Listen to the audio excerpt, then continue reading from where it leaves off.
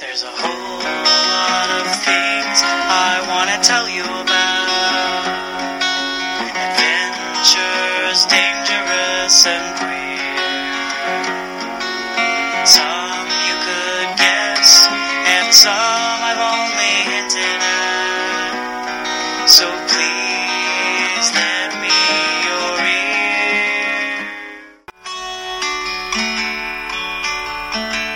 Everyone has a relationship with gender. What's your story? Hello and welcome to Gender Stories, with your host, Dr. Alexian Taffy.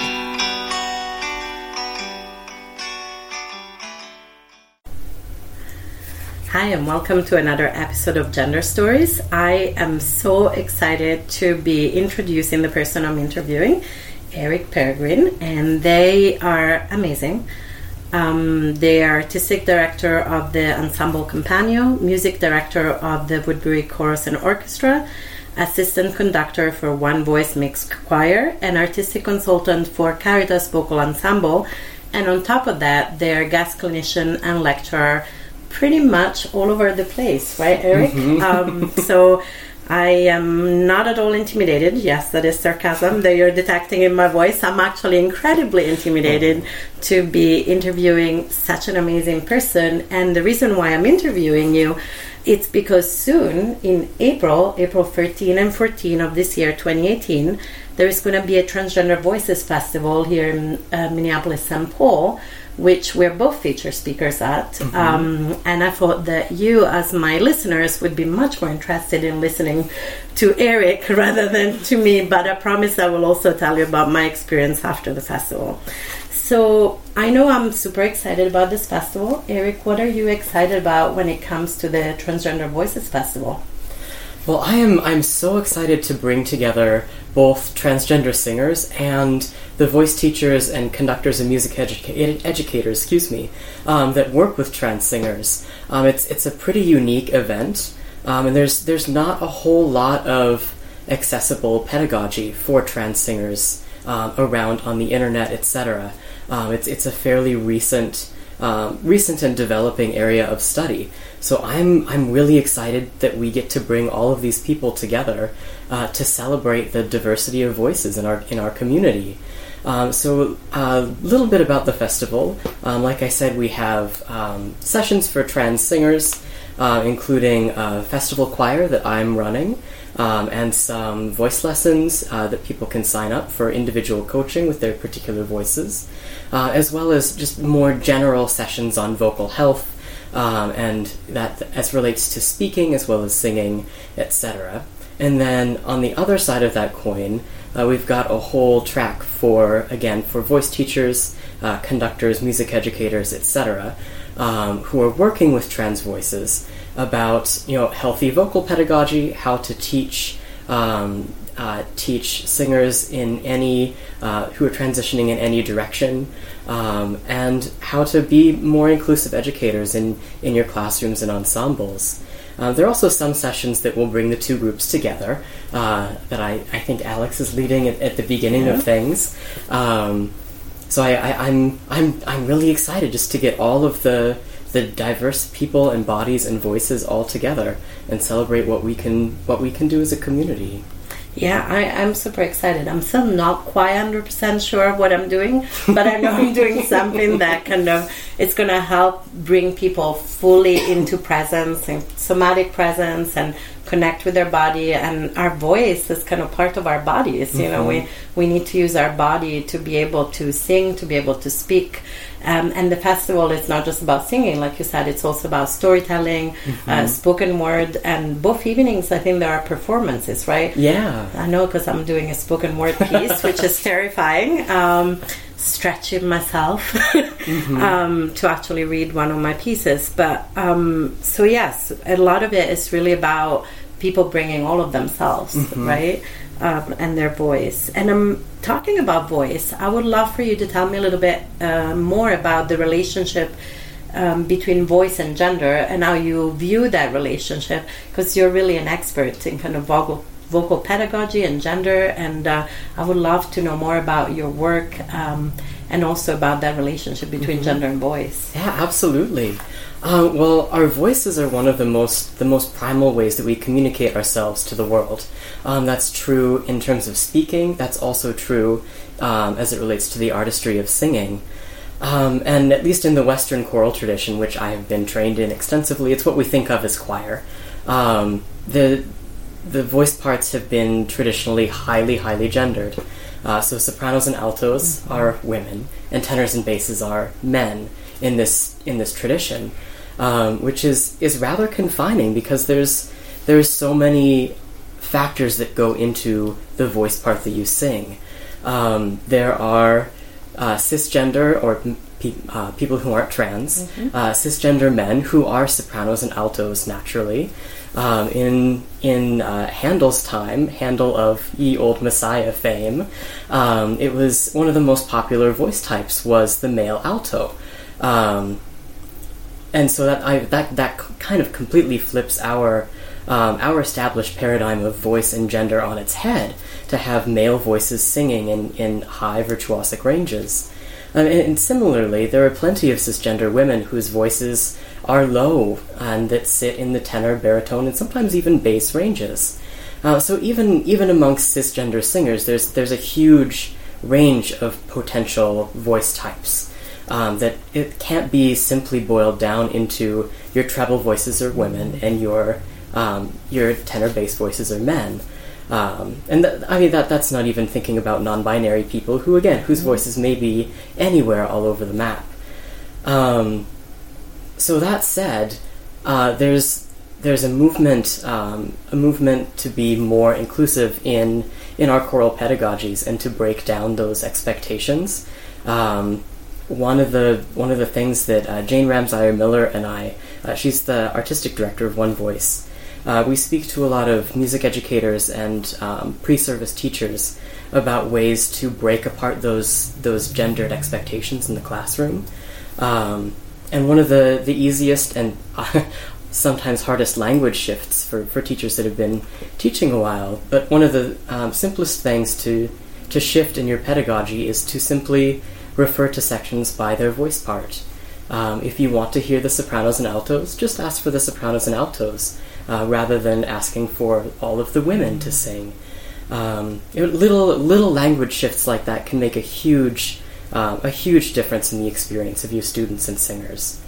But to bring it back to more what you were talking about, I kind of got off on my little tangent. This is great. You can get off on all the tangents you want. This is fascinating. So voice as it relates to gender, when we hear deeper voices, for like mine, for example, we assume that the person is male, and when we hear higher voices, we assume that that person is female, and it usually exists within that binary system, like most of Western society.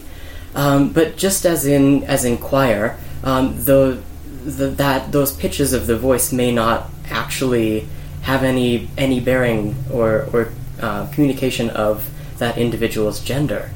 The voice is often an element of great pain for trans folks, whose voices don't necessarily match what society's expectation would be, or what their own sense of what their voice and by extension their body should communicate.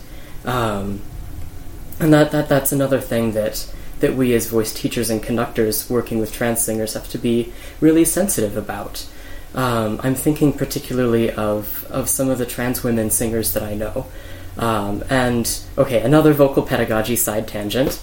So everyone's got a larynx. That's the thing in your throat that makes the sound of your voice.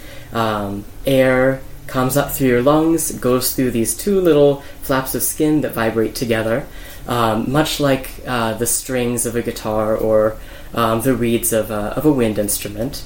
And then the sound that comes out is your voice.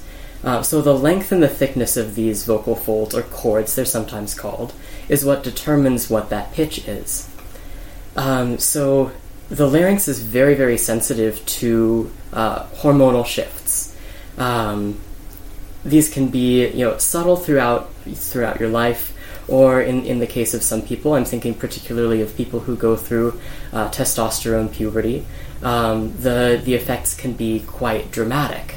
The thing to keep in mind, though, is testosterone's effect on the larynx is permanent. So the lengthening and deepening of the voice, of the vocal folds themselves, that we typically attribute to, say, our middle school boys in choir who are up here, and then it goes like this, and then they're more down here. Testosterone's effect is permanent. So for trans women who have gone through testosterone puberty, where their voices have landed, and typically in the tenor, baritone, and bass ranges, will continue to be the healthiest place for them to sing because of the physical structure of their instrument. And that can be really, really challenging for trans singers to wrestle with, because they may want to be sopranos and altos and sing in the high ranges that we have typically ascribed to female voices. But it for many singers, it simply isn't a reality. So that's a point of sensitivity for voice teachers, and I think we have at least one, if not 2 or 3 sessions that deal specifically with navigating that sort of vocal dysphoria with your singers. This is wonderful. Yes, I'm happy to kind of jump in there if there's a pause, because yes, all of this I also see in my practice as a therapist in terms of people dealing with dysphoria, which is not just about, it's about all of ourselves, right? All of our bodies. So many people do struggle with vocal dysphoria, and that can mean that they don't like to make phone calls, for example, or that they used to sing but they stopped singing because maybe they don't have enough support to manage those changes, which can be quite stressful if there are voice changes for people who are taking testosterone, or because they feel they would be misgendered, or they would be seen not as feminine if they're feminine folks, like you said.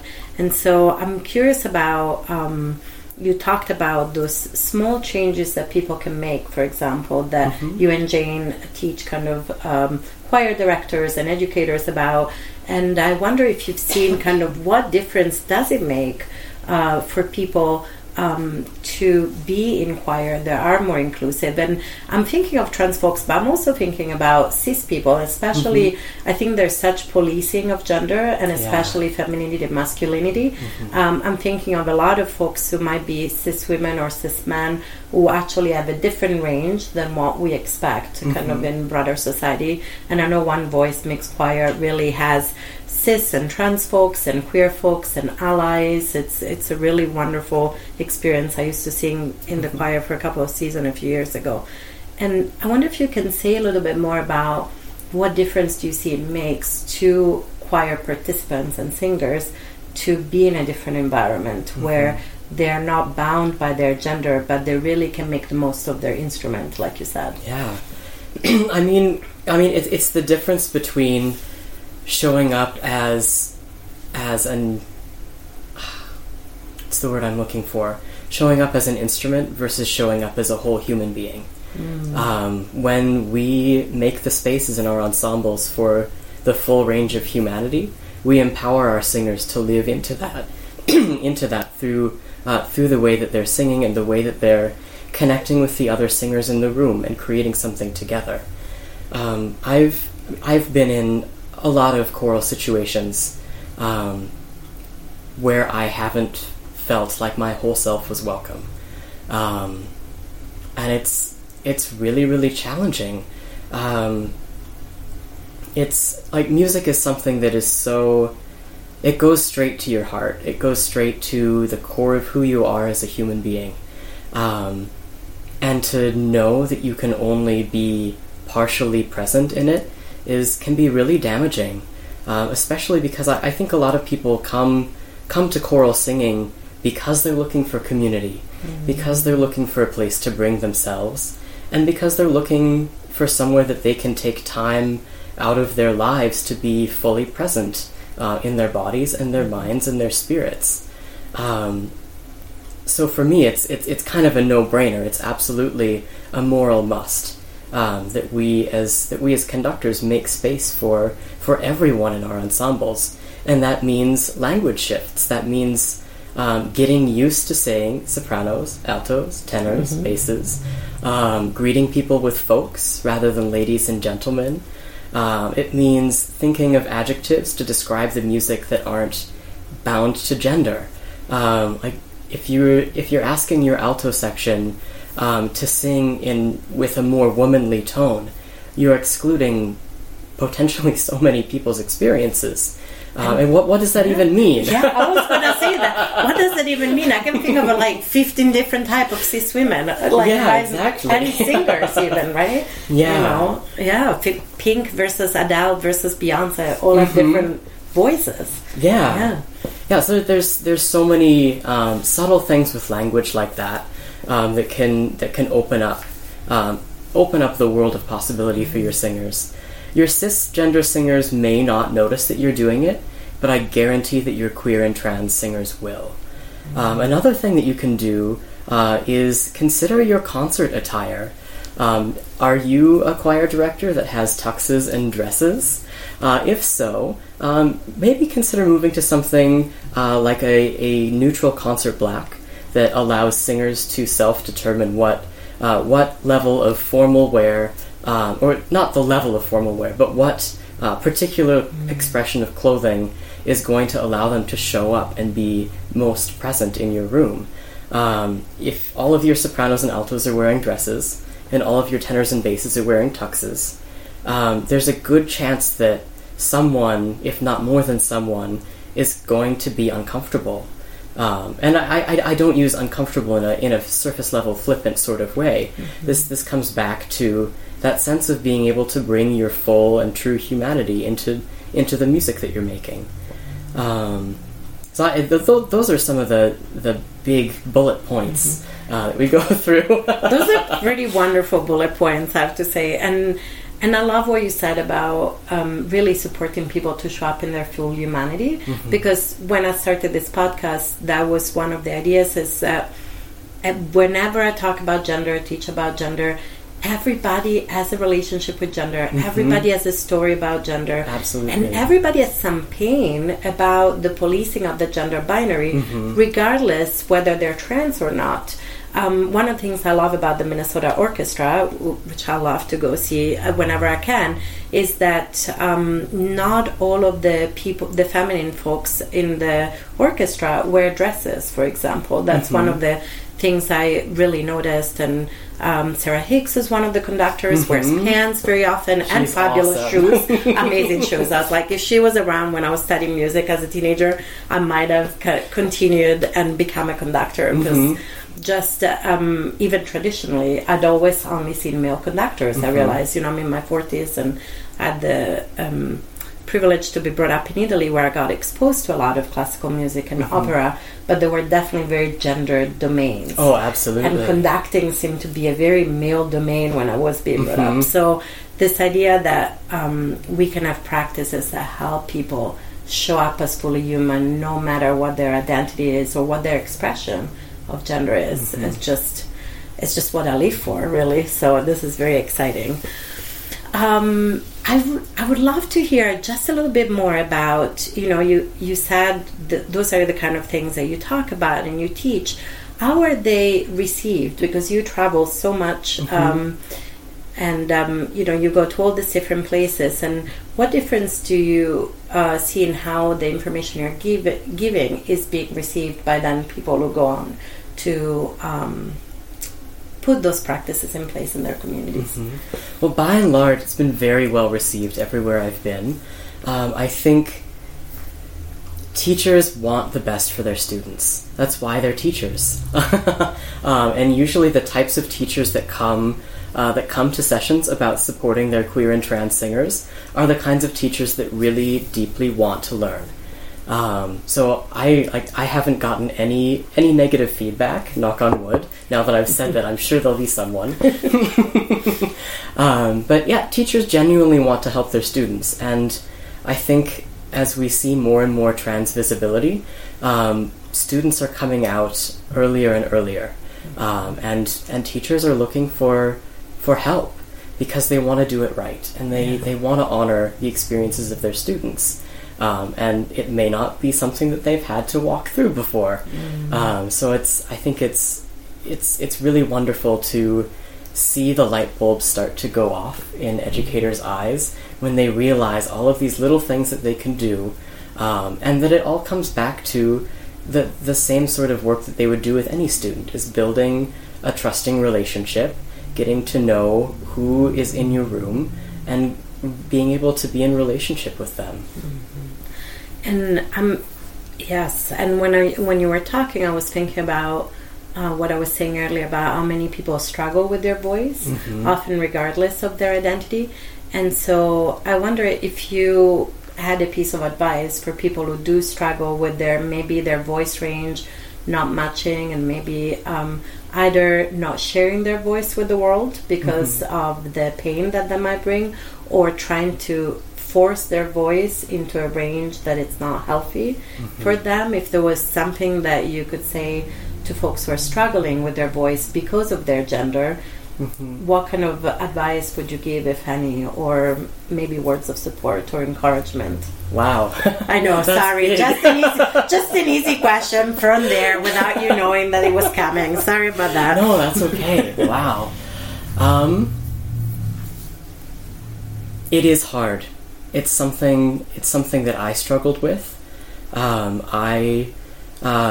Through my undergrad, I took four years of voice lessons, was training as a contralto, which is this really low, deep, rich alto voice. I was assigned female at birth, but I'm a non-binary trans person. And for me, exploring that sort of ambiguous range was really what started to open the door for me of understanding my gender in more nuanced ways. And being someone who was on the path to be a professional musician, professional conductor, I was absolutely terrified of losing my voice that I'd been working so hard to build. And it took a long time for me to be comfortable with the idea of starting any sort of hormone therapy that would make changes, and you don't really know what you're going to get on the other side. It's probably going to be lower, but there was such a dearth of resources that I was very, very afraid. And I'm sure that if you're listening to this, then maybe you've experienced some of that fear as well. I will say, in terms of words of advice, knowing yourself and knowing what is truly at the core of your being will carry you a very far way. You have, by nature of having a larynx, you have a unique instrument. No larynx is like anyone else's larynx. It's like snowflakes, but inside your throat. You have something that no one else has. It's completely unique to you. It's completely unique to your gender. And that's really wonderful. It can be really hard to wrestle with that not fitting your expectations or society's expectations. But it's still yours. And I think there's something really, really magical in that. One of the things that we as voice teachers work with students of any gender history and whatnot on is just being able to use your voice, the voice that you have in the body that you have, in the healthiest and most sustainable way possible. For me, that practice always comes back to rooting in the body and allowing the body to be both strong and open, to make space for the air, to make space for the voice. So I would caution you, listening friends, to not push your voice where it doesn't sit naturally. You can do long-term damage to your instrument in that way, either by trying to speaker sing too high for too long, or speaker sing too low. That there is a possibility of permanent damage because you're pushing your larynx into a place where it doesn't live naturally. So on your own, take time to come into your body, Let your center of gravity be nice and low. Let your back and your chest open so that your lungs can expand as they will. If you're binding, try this sometime without your binder on so you can feel the full expansion of your ribs. And breathe in through your heels as if you're breathing in through the earth, letting your whole rib cage expand nice and low. And then just sigh and just feel where that sits for you. I think for us trans folks, there's so much held in the voice and the body that sometimes coming back to these primal just moments of embodiment can be hugely healing and hugely helpful in releasing tension, releasing energetic tension, or whatever you want to call it. Take time each day to check back into your body, and I think that over time your voice will hopefully start to feel more a part of you. I mean, I hope that that's the case. And if it's not, that too is worth honoring. Thank you. That is so beautiful. I was going to say if there was anything else that you wanted to talk about that I hadn't asked you about, and there was a lot that resonated there with, and just knowing my own struggle and knowing so many other people struggle with voice, just coming back to the body and then our body's connection to the earth and to gravity, and just letting ourselves be fully present is just, I can't think of any more beautiful advice and so wonderfully given. So thank you for that. But yeah, if there is anything that you wanted to add beyond that, I would love to know if there's anything I haven't asked you about that you think it's important for people to know, either about the festival or about Gender and Voice. Yeah, well, if you're in the Minneapolis area, Minneapolis-St. Paul, we will have the festival chorus for the 2 days of the festival. We'll rehearse together, we'll sing together, hopefully we'll laugh together too. But then there will be a weekly chorus, a trans-specific chorus that will continue on Thursday evenings until the middle to end of June. I'm forgetting the exact date right off the top of my head. But we'll be joining One Voice Mixed Chorus for their 30th anniversary concert. So if you are in the area and you're a trans-identified, non-binary, gender non-conforming person, I would love to have you join us for a couple months of rehearsals and fellowship. That sounds wonderful. And if you are interested in coming to the Transgender Voices Festival, you can live anywhere and just come and visit us in the beautiful Twin Cities. It's probably cheap time still to get flights in April because the weather is not that great, but the people are wonderful. You can go to the One Voice website, which is www.onevoicemn.org. That's www.onevoicemn.org, and look for the Transgender Voices Festival. There is a wonderful sliding scale fee which starts at $0. So don't let cost deter you from attending such a wonderful event with amazing people coming from all over the US, really, to share their knowledge and expertise and their voice and their song with one another. And you don't have to be trans, non-binary, or gender non-conforming to attend. Cis people are welcome, especially if you're teachers or music educators or choir directors. There's probably a lot of knowledge there for you if you're interested in this area.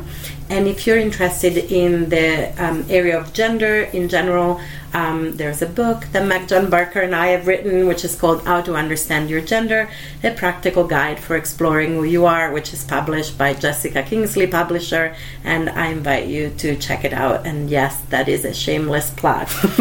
So before we finish, I just really want to thank you, Eric, for sharing not just your incredible depth of knowledge and education that you have in this area, but also really so generously and vulnerably sharing of yourself and of your own experience, because I know that it's always a kind of a vulnerable thing to do. And so I just want to express some gratitude for being just the most wonderful guest that I could wish for in my early days of the Gender Stories podcast. Thank you. Thank you so much for having me, Alex. And thank you all for listening. The next episode will be out by May 1st. And I hope that many of you will check out the Transgender Voices Festival. And I hope that you keep listening. And if you've enjoyed this episode, please tell your friends about Gender Stories. You can find the podcast on iTunes. You can also find it on FM Player and on your favorite podcast listening platform. So thank you for listening, and until next time, keep using the wonderful voice that you have. Thank you.